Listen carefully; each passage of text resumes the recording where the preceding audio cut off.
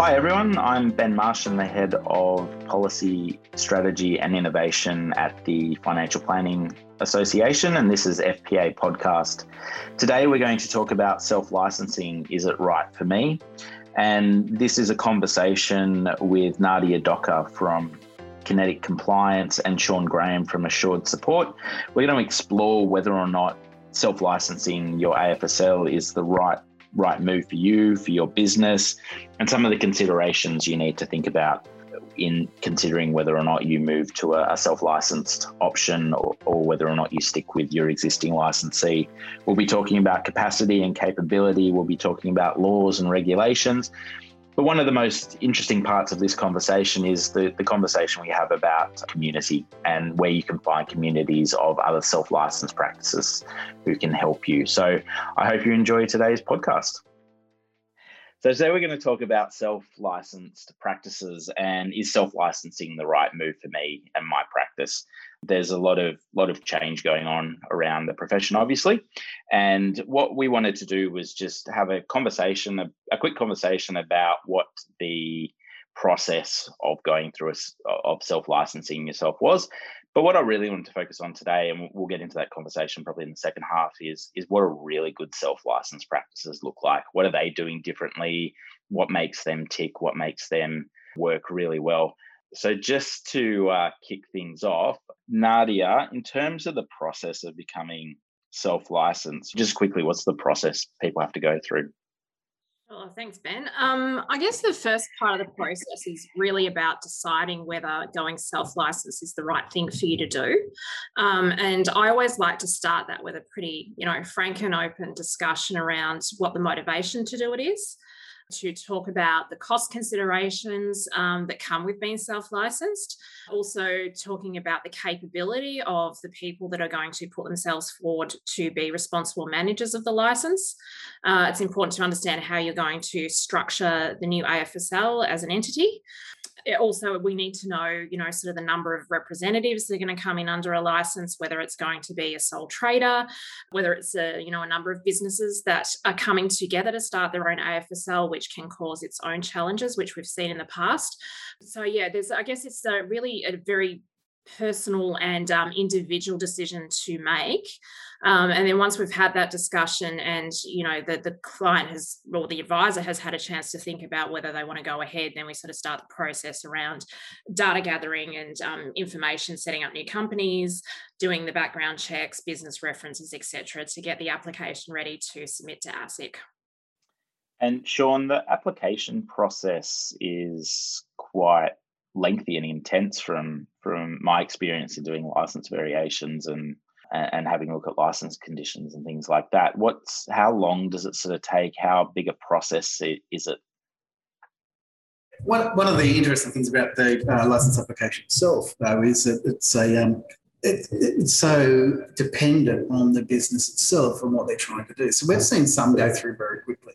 And when I say quickly, 8 to 10 to 12 weeks. But what we're seeing in 2021 is it's slowed down, whether ASIC's internal resources or the increased checks they're actually putting in place. So there's a lot more focus now on, controlling entities, conflicts. And so ASIC seem to be taking a bit more care with the applications now. So it's a much longer process than it was last year. And every year it seems to just get longer and longer. Now, that shouldn't dissuade those businesses that want to do it, but it's not something you're going to be able to decide on a Friday afternoon or get your license by Monday morning. It's incredibly complex, particularly when you build in the transition out of your old license, if that's where you want. Do you know what's ASIC looking for that's taking longer, or is it just because they've got so many more applications in the works? I suspect it's a combination of a number of different things. I think they've got more applications in. There have been a lot of businesses leaving institutional licensees, and they're all being set up and having to go through that process. The transition process itself, at the moment, ASIC are reluctant to grant the license for a new business where the RMs are still authorised representatives of another licensee. So again, the grant of that license is often held back by the transition process of the old licensee, but they are spending a lot more time really drilling down into not just the formal competencies in the B1 table, but in the new license, what are these people going to be able to, what are they going to be doing in the new license? So we know they're advisors. We know they've given advice over a long period of time in all these classes. They've got the formal competencies to support the authorisations. What are they going to be doing in the new entity? And if they're going to be the head of finance, where's the experience to demonstrate they can do that? So they are spending a lot more time drilling down. They're spending a lot more time looking at the character and competence of the people putting forward as RMs. And they're taking a lot more time to look at that relationship piece. You know, who's actually controlling that entity, what parties and shareholders. And in some cases, it can be incredibly complex because there are some applicants who don't really understand the tax structures that their accountants have put in place when they start the application process itself. Thanks, Sean. And I think that touches back on a point you made a minute ago, Nadia, that capability is probably a really important factor in that decision to become self-licensed. It sounds like from the regulator's perspective, the capability of the people that are in the business and their roles is really important. Is there anything in particular people should be thinking about from a capability perspective in terms of, I mean, the reality is every financial planner is the world's best financial planner. What makes them capable to run a licensee, run their own licensee and do that on top of being a financial planner? Yeah, so I guess typically the advisors that we see applying to be responsible managers go through the experience requirements. So that means that they need 3 out of the last 5 years in the areas of authorisation that they are seeking. So they usually sort of get through with no issues around sort of the main areas of advice, you know, the super investment insurance piece, but occasionally they'll have, you know, a couple of outlier clients that might have margin lending that they're not able to get authorisation for because they don't have that experience that will get past ASIC. The other thing that they also need to consider is if you are going to be a sole RM or whether you've got 2 RMs coming into a license, whether there's going to be a key person condition applied on that license as well. And that's a really important consideration as for anyone thinking about going self-licensing, because if something does happen to that key person RM, the AFSL isn't able to operate if for whatever reason, whether it's due to health or other issues, that they're taken out of the business for an extended period of time. So we do try to de-risk that aspect of putting forward RMs, trying to get at least 2 if we can. But as well, we've got plenty of clients that we work with that are sole trader RMs. So it's just, it's probably the experience piece is the main one that you need to demonstrate to ASIC through your business references and your qualifications. And they're also looking that the RM will be meeting the FASEA education requirements by the end of 2026. Can I just add something there, Ben? Is that one of the biggest challenges, every financial planner is the best financial planner and they're all awesome, right? Except that it's a given. But there's a very great difference between being a financial planner and running a license, in that all the things that they used to just abdicate responsibility for that was handled by someone in head office, or, you know, everything from the finances to the documentation to the systems, all the bits and pieces that traditionally the licensee had done and generally not got much respect for doing, suddenly become their responsibility. And there's a steep learning curve from taking the theoretical position. So they've read the regulatory guides, or had the regulatory guides 104, 105 explained to them, they understand what an RM is, to having the reality of actually being in a business, being in a license and being responsible for those types of things and operationalising that. And this is where the biggest gap is. So what we tend to see is you either get the guys who, I'm using that in a non-gender specific way, but you get the guys who come from big institutions and they're a one-man band and they've got a risk framework that covers international counterparty risk and everything on downwards, 5,000 different elements. They've got an obligation and risk register that they can't possibly manage without a team of 40 people because that's what they're used to. And you've got other guys who then start their license and then try to build it from scratch themselves.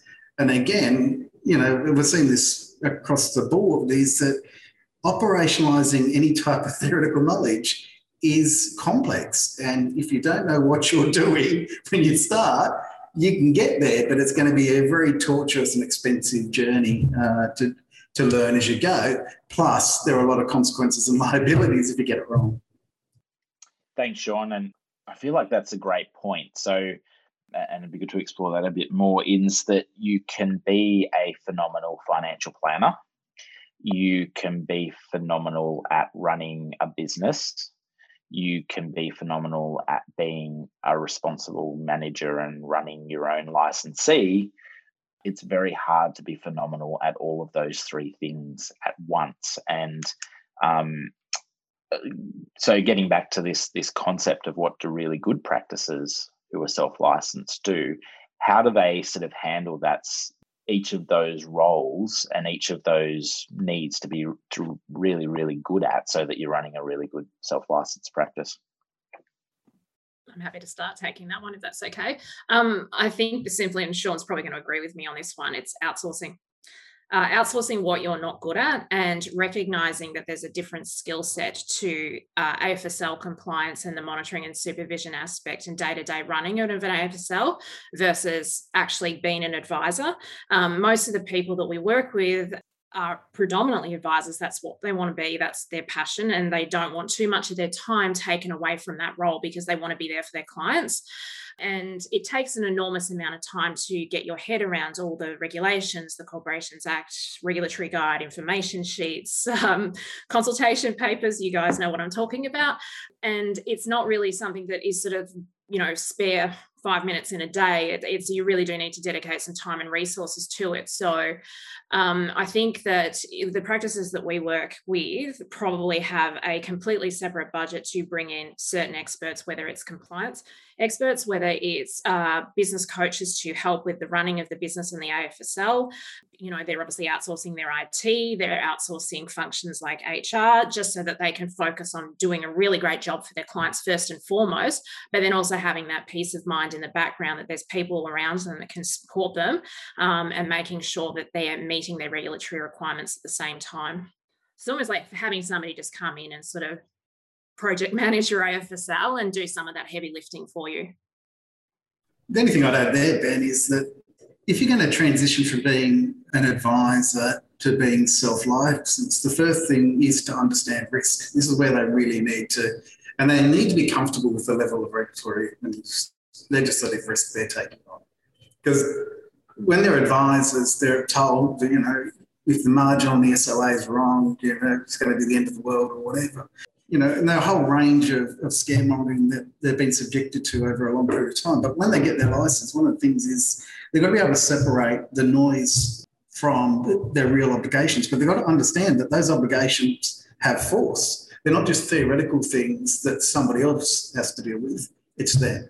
And when you're self-licensed, the other thing to remember is that, quite different to an institutional licensee, is your clients aren't abstractions, right? So there's a direct personal relationship, and your reputation and your livelihood is inextricably tied in to the performance of that license. So you've got to be comfortable with that changing circumstance, and you've got to understand that when you're self-licensed, you are never going to be an advisor or purely an advisor. And they all, whenever they become self-licensed, they've got this idea that I'm going to do that and a little bit of the other bit. And what you find is nature abhors a vacuum, right? So it's the same principle, is that you get your license and then compliance, legal, whatever else, just takes up more and more of your time. So you've got to be comfortable with that. And to Nadia's point, if you want to balance it, you want to have some type of advice, compliance or management balance, you've got to have really strong processes and procedures in place and really capable people. It doesn't matter whether they're external or internal, but you've got to have the right people. And this is the other thing that financial planners, when they become self-licensed, at the same time, ASIC's looking at you and saying, are you an appropriate person to be a responsible manager? The principals in that practice should be looking at their team and going, are these the right people to run a license? Because when all the risk is on you and you're carrying the balance sheet and you're doing those things, you need to make sure that the business is well put together. And this is where sometimes you need business coaches to come in. This is sometimes where you need to have a good hard look at staff and go, I need somebody else to come in and manage the practice, or I need somebody else to come in and take over accounts, because we just don't have that capability. Thanks, Sean. So is there a good way to, I mean, it's an all or nothing proposition, right? So you're either working under somebody else's license or you're self-licensed. Is there a good way to kind of start to figure out whether or not making that journey and that leap and that step is the right process? Because, you know, for a lot of our members, they want to be really good professional financial planners. Their passion is to help their clients. Their frustration with licensing is often the restrictions and the prescription around how they provide advice, all for, to your point, Sean, all for very good reasons around how do we mitigate the risks of this incredibly complex and difficult ecosystem of regulators and laws and professional standards that we operate in. So, you know, if somebody is starting to think about this process of becoming self-licensed, what's a good way to start exploring whether or not it's actually right for them and for their business? And yeah, to start figuring out whether or not I'm going to take that leap and take that risk. I think you've identified what the real issue is there, because the environment in which they're going to operate is so complex and so frequently changing and so highly regulated and highly visible.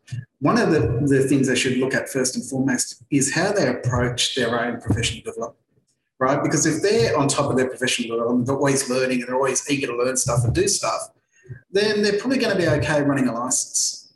But if they're an advisor that's got to be pushed every year to do their 40 hours, to do their training, to attend PD days, then you're probably not the right person, and employment or authorization from another licensee is probably a better option for you.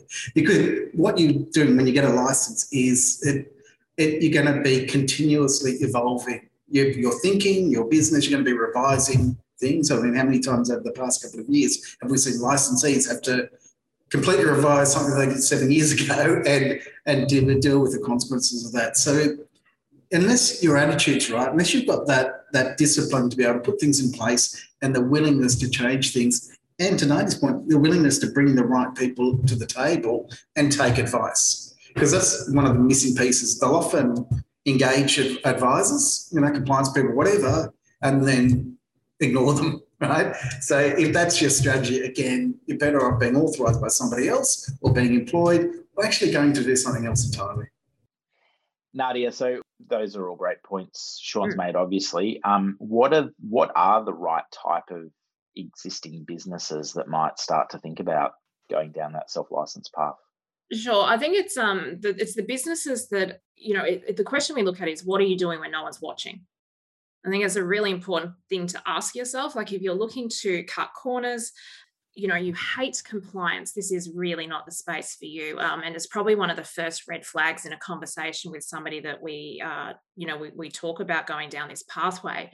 If you're looking to outrun ASIC, it's just going to become harder coming under self-licensed as well, because there's an element of being in control of your own destiny, but you also have to put yourself in the spotlight. You have to self-report. You have to be put yourself in uncomfortable positions. So I think that the key one, sort of personality traits, we're looking for people that are very self-driven, that they like their independence to a point, but also understand that community is also very important in this game as well, because there's a danger in sort of going out on your own and becoming an island and sort of putting the blinkers on, focusing just on your own business and then not really paying attention to what's going on in the greater industry.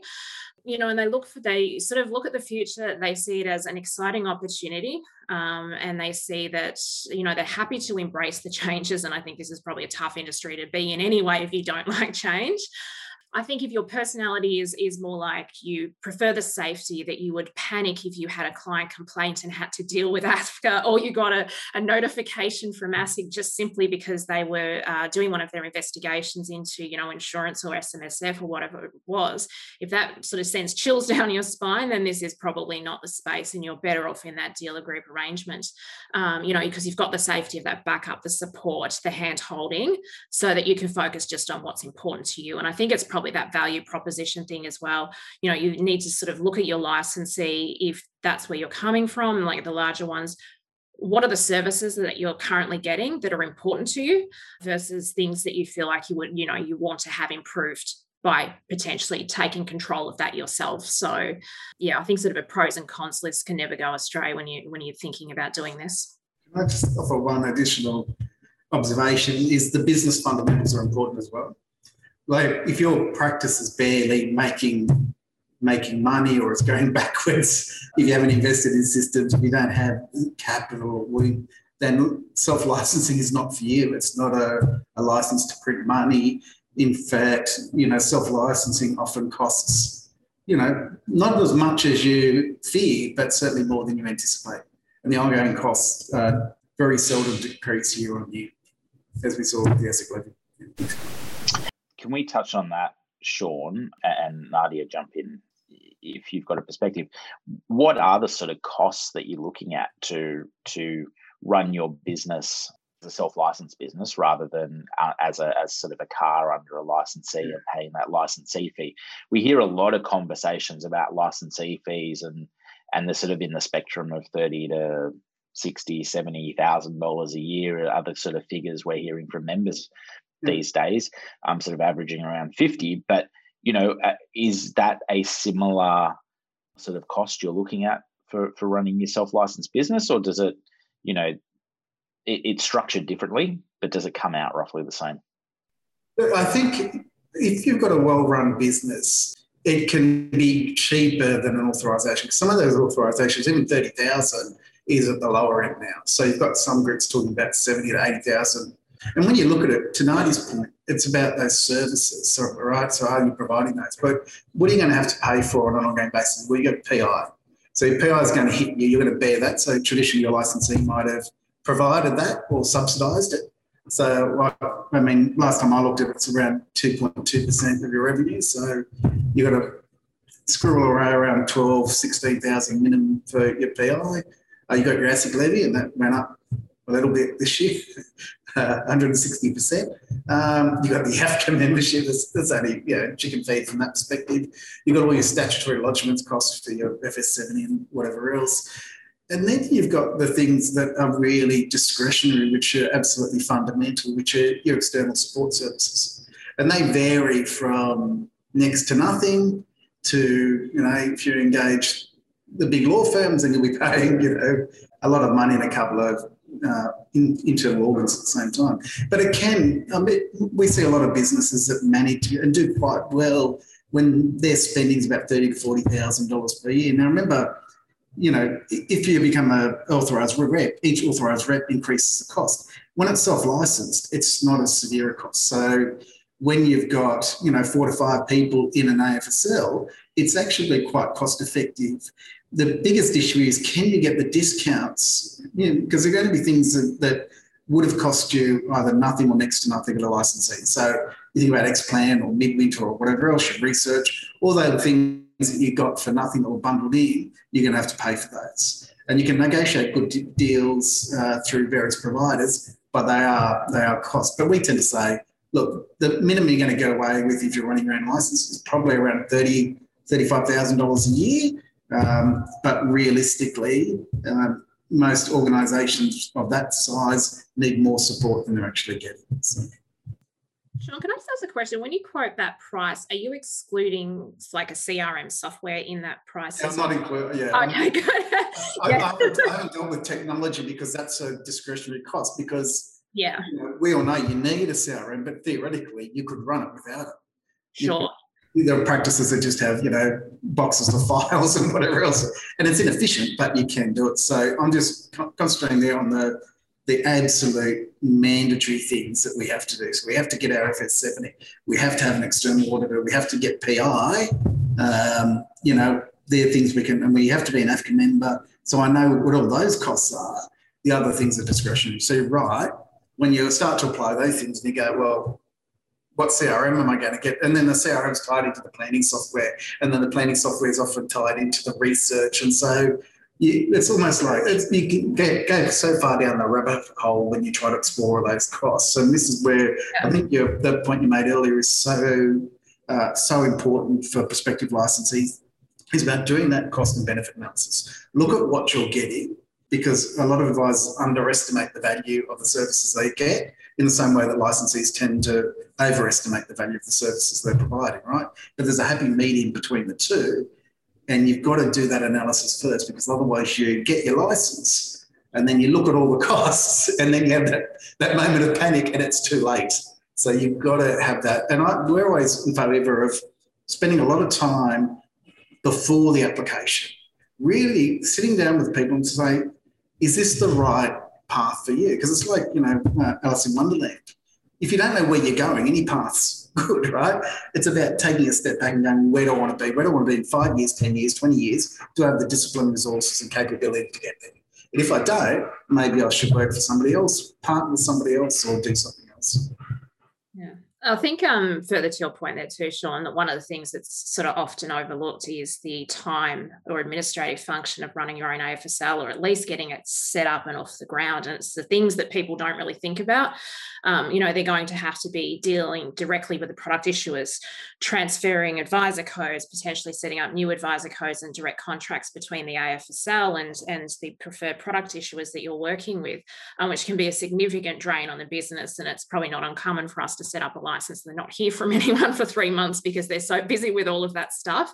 So it's all managing expectations, I think, with the team, particularly if you're coming out of a licensee that's supported a CRM software that's been mandated, that you're moving off into a new system. That is, again, it's obviously there's a cost consideration of relicensing all of that, but also the time and effort that's going to be required to set up in a new system can be significant. And I think that it sort of really does need to be a bit of a warts and all. Think about all of the moving pieces that are going to happen here and not sort of turn a blind eye to it, because I think if you go in prepared, then you're not going to be too shocked, and sort of appreciate that it can be sort of at least 6 months before you feel like you're finding your feet again.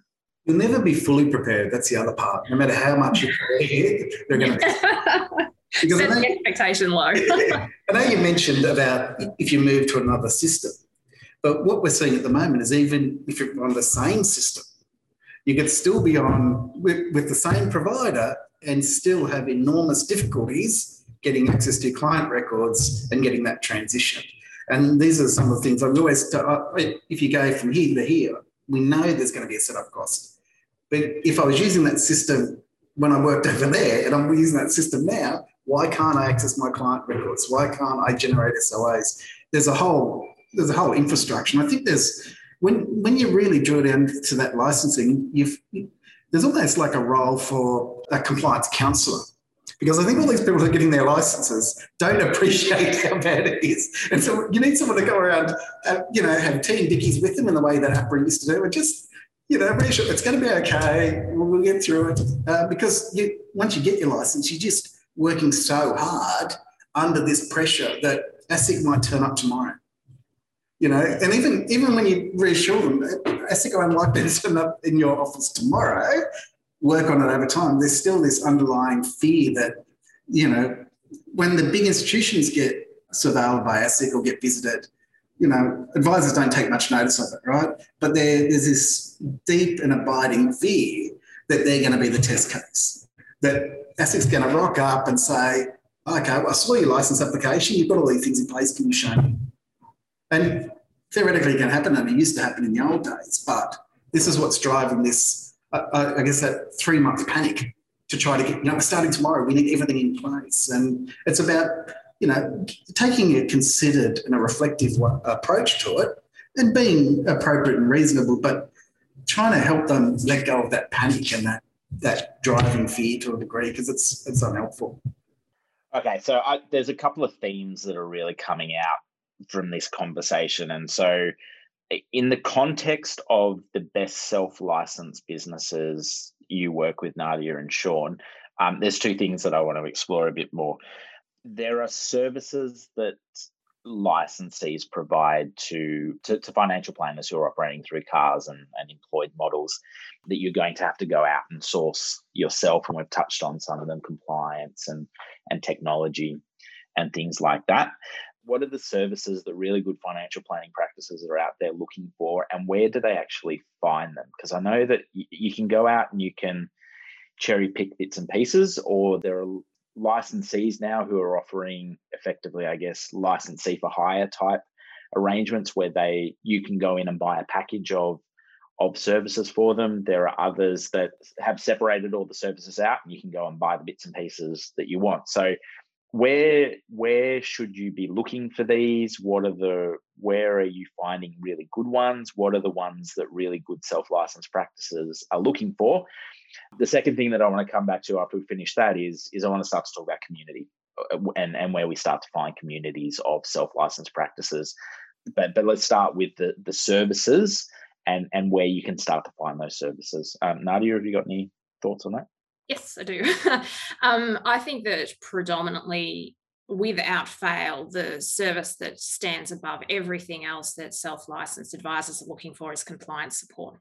It just comes up time and time again in group discussions with the various self-licensing support groups that I've worked with as well, that it's the one thing that probably they lose the most amount of sleep over and feel like they don't really have a strong handle on.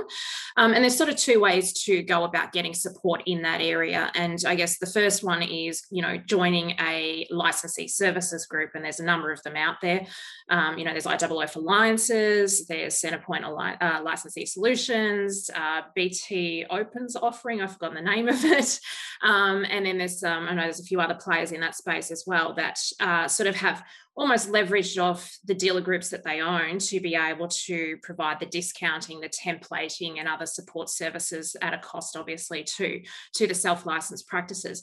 Then there's the second one, which is those that choose to, because they're very strong in wanting to remain independent, which we totally understand in the current environment, and they prefer to go out and cherry pick the services that they work with and deal directly with businesses like my own and Sean's, and use the expertise of them. And then so there's various ways that you can do it, like you mentioned before, which is sort of just, it might be you just want to pick up the auditing.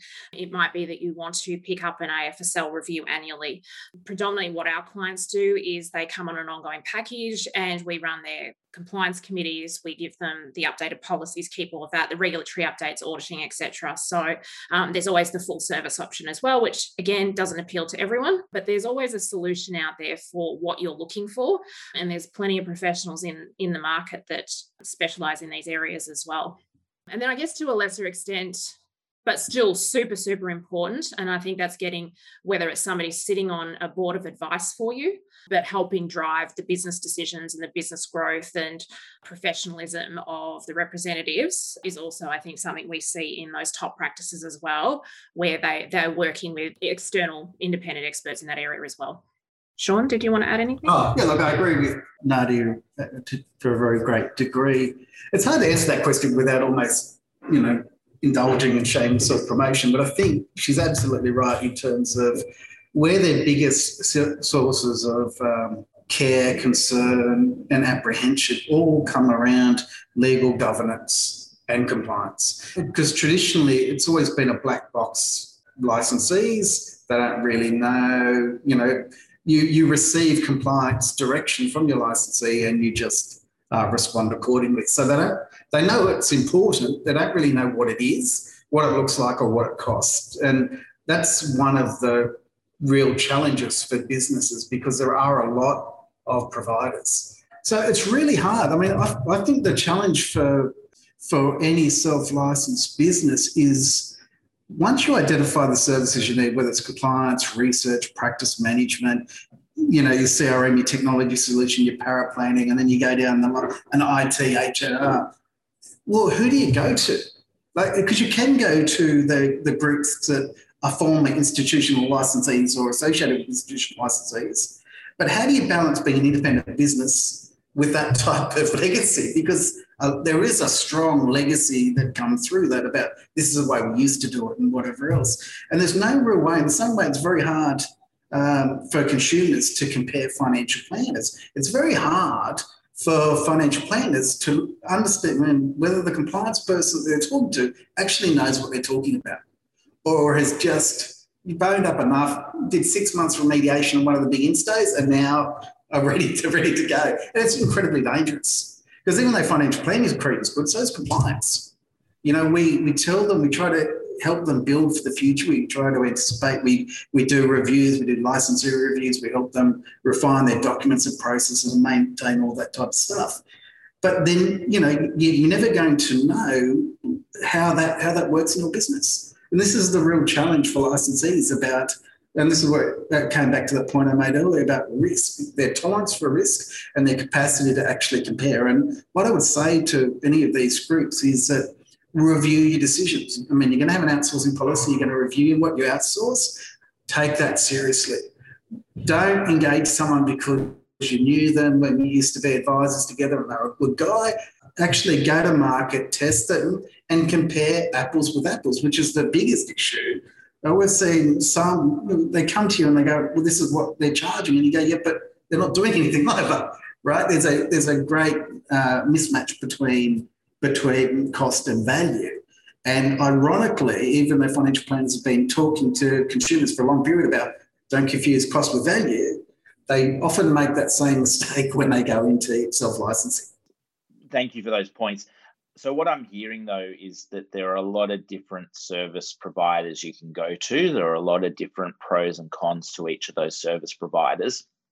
But as somebody who's coming fresh into the self-licensing world, making those sort of decisions, we touched on it before, but community becomes really important. So what are the good communities that you're seeing out there and the good places that members can go to try and find these support groups around self-licensing and finding the right service providers?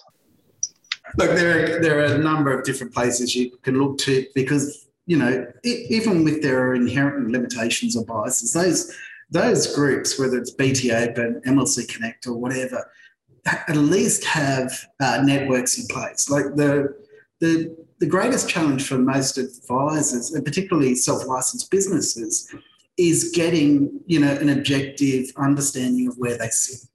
And community is far more important than they realise. And what we're seeing realistically across the board is that is the real need for a lot of clients that we're seeing at the moment, is that they can get all the hygiene stuff in place and whatever else, but they're looking for, how do I connect with businesses like mine?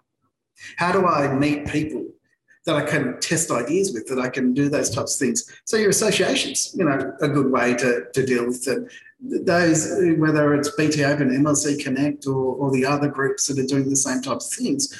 But you can also self-create your own communities. I mean, you'll meet people, you'll know other advisors and similar businesses. I mean, the good practices know the other good practices because they keep an eye on them, even though they'll never acknowledge them. They know who their peers are and they know who aren't their peers. And so they can be self-licensed in a way that they couldn't when they were at, you know, institutional licensees. If you were a big practice of CFS and you wanted to catch up with the big practice at NAB and one at ANZ, you would get no support from your BDMs or estate manager or anything else unless there was an opportunity to recruit them into the group. Now, once you're self-licensed, you can be open.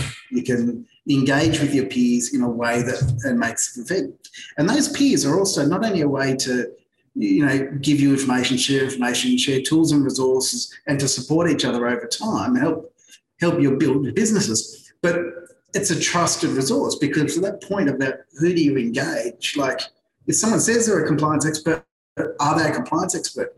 You go to the people who have played in that space. You look to the practices that have been around for a while that are growing, that are consistently growing, and talk to them about what they do and how they approach it and that's the real value of community, I suppose. I think the only other thing I'd add, there are some, the industry associations was an obvious one, the larger, more well-known ones like the FPA. There are some independent groups out there like the Boutique Financial Planners Group as well that specialise in a community-based independent group there that are for the self-licensed advisors out there. I think more traditionally, there's the licensee support groups is where a lot of clients sort of gravitate to because of structure, particularly around training and things that they can get on a regular basis. I always think it's a good start to speak to another advisor that runs their own licensee that you respect and talk to them about what, the challenges they've faced, what's worked for them. They will always have good recommendations. They'll give you the good experiences, the bad experiences, but it's understanding what your expectation from the service delivery is going to be as well. A lot of times we have seen or come across, unfortunately, when it's too late and it's gotten to the stage where the AFSL is now dealing with ASIC, and they're putting forward to ASIC, but such and such was providing me with these compliance services. And what they haven't fully understood is that it hasn't been a comprehensive service. And that it is not going to help them. And that just because they've got all these things that are off the shelf, like an off-the-shelf compliance manual, things start quickly unraveling because those processes usually start with, well, let's have a look at what you're doing. You tell us what you're doing. And then they call in all the documentation. And all of a sudden you end up in this space where there's a complete disconnect with what the business thinks it's doing and what's actually down on paper. So, you sort of need to really have a comprehensive support solution in place that deals with AFSL compliance, that deals with advice compliance, and that can also identify those opportunities in the middle around policy and process improvement that can supply training to staff and advisors where they may sort of know sort of loosely what their requirements are, but they don't understand really why they're doing it. And I think that's probably the biggest opportunity to train on, is to get advisors and their staff to understand why they're doing something so that they're able to react to situations better rather than thinking, I just do this because somebody told me years ago this is what I should be doing. Thanks, Nadia. So as Nadia and Sean both generously pointed out, professional associations have great communities of members, and we obviously have a lot of self-licensed members in the FPA. I just wanted to highlight that we have the FPA Professional Practice Program, where there is a lot of good self-licensed businesses in those. If you haven't checked out FPA Community, there are some great conversations going on there. There will be a thread related to this podcast where you can start to ask some questions and get some feedback. And we actually have a self-licensed community within communities, which is something else you can have a look at. The FPA CPD catalogue has a lot of webinars and articles and information about running self-licensed practices and some of the support tools you can get there. And then, of course, we've got the Ready Index, which is a great tool for helping you assess your business and where your business is and where you need to make improvements and grow there. So I think I'd like to thank Sean and Nadia for joining us today. But what I wanted to do was just give you an opportunity to do your elevator pitches and speak to our members about what services you're providing, particular to this self-licensed community. So Nadia, what's your business and how does it work and what are you doing? Yes, so my business is Kinetic Compliance. We are a full service compliance operator. So we do everything from license applications, variations, working with practices in particular as they're making that transition into self-licensing, and doing that hand-holding is probably one of our flagship offerings, because that's what we see as the most important. We don't want people getting their licenses and then just sort of being set on their own way. So we like to come in and set up the framework, the compliance framework, help you customize your policies, get all your key documentation in place, put some structure around your key committees, compliance, investment, etc., and then help you with the auditing aspect as well. So we also do, due diligence to help with book buys. So it's a very sort of broad offering, but our sweet spot is very much ongoing support to AFSLs. That's a sort of full level. Thanks, Nadia. And Sean?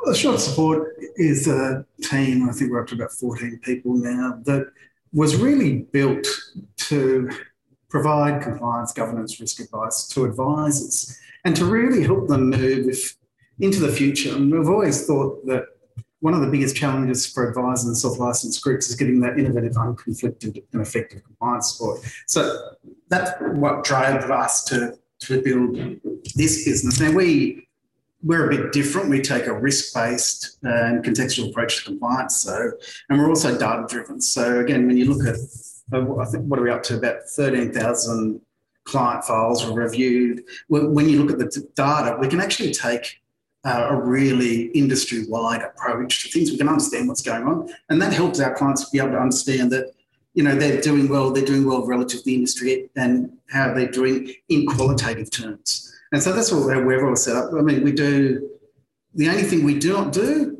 is paraplanning. Apart from that, when we look at everything from reg tech to training to ongoing advice to reviews to governance to compliance committees, we do all that as well. We also publish a lot. So there's a lot of tools on the Assured Support website that advisors can go to help them make the decision and to understand what those obligations are. And because we're a big team, we stay on top of things, because if you're only complying with the law as it is now, you're already behind. The great opportunity of our working in financial services is you'll never get bored, and there's always lots and lots of things to do. As I like to say, we have 4 laws, we have 8 regulators, and we have a hell of a lot of chaos in between all of those things, which is why I love my job. Thank you, Sean. Thank you, Nadia, for joining us today on the FPA podcast. Thank you for your amazing insights. As I said, we've got a discussion going on FPA community in relation to this podcast, so please jump on there and join the conversation there. Ask your questions, look for support, join the community. But thank you, Sean and Nadia, for joining us today, and thank you everyone for listening into the FPA podcast. Thanks, Ben. Thanks, Nadia. See ya.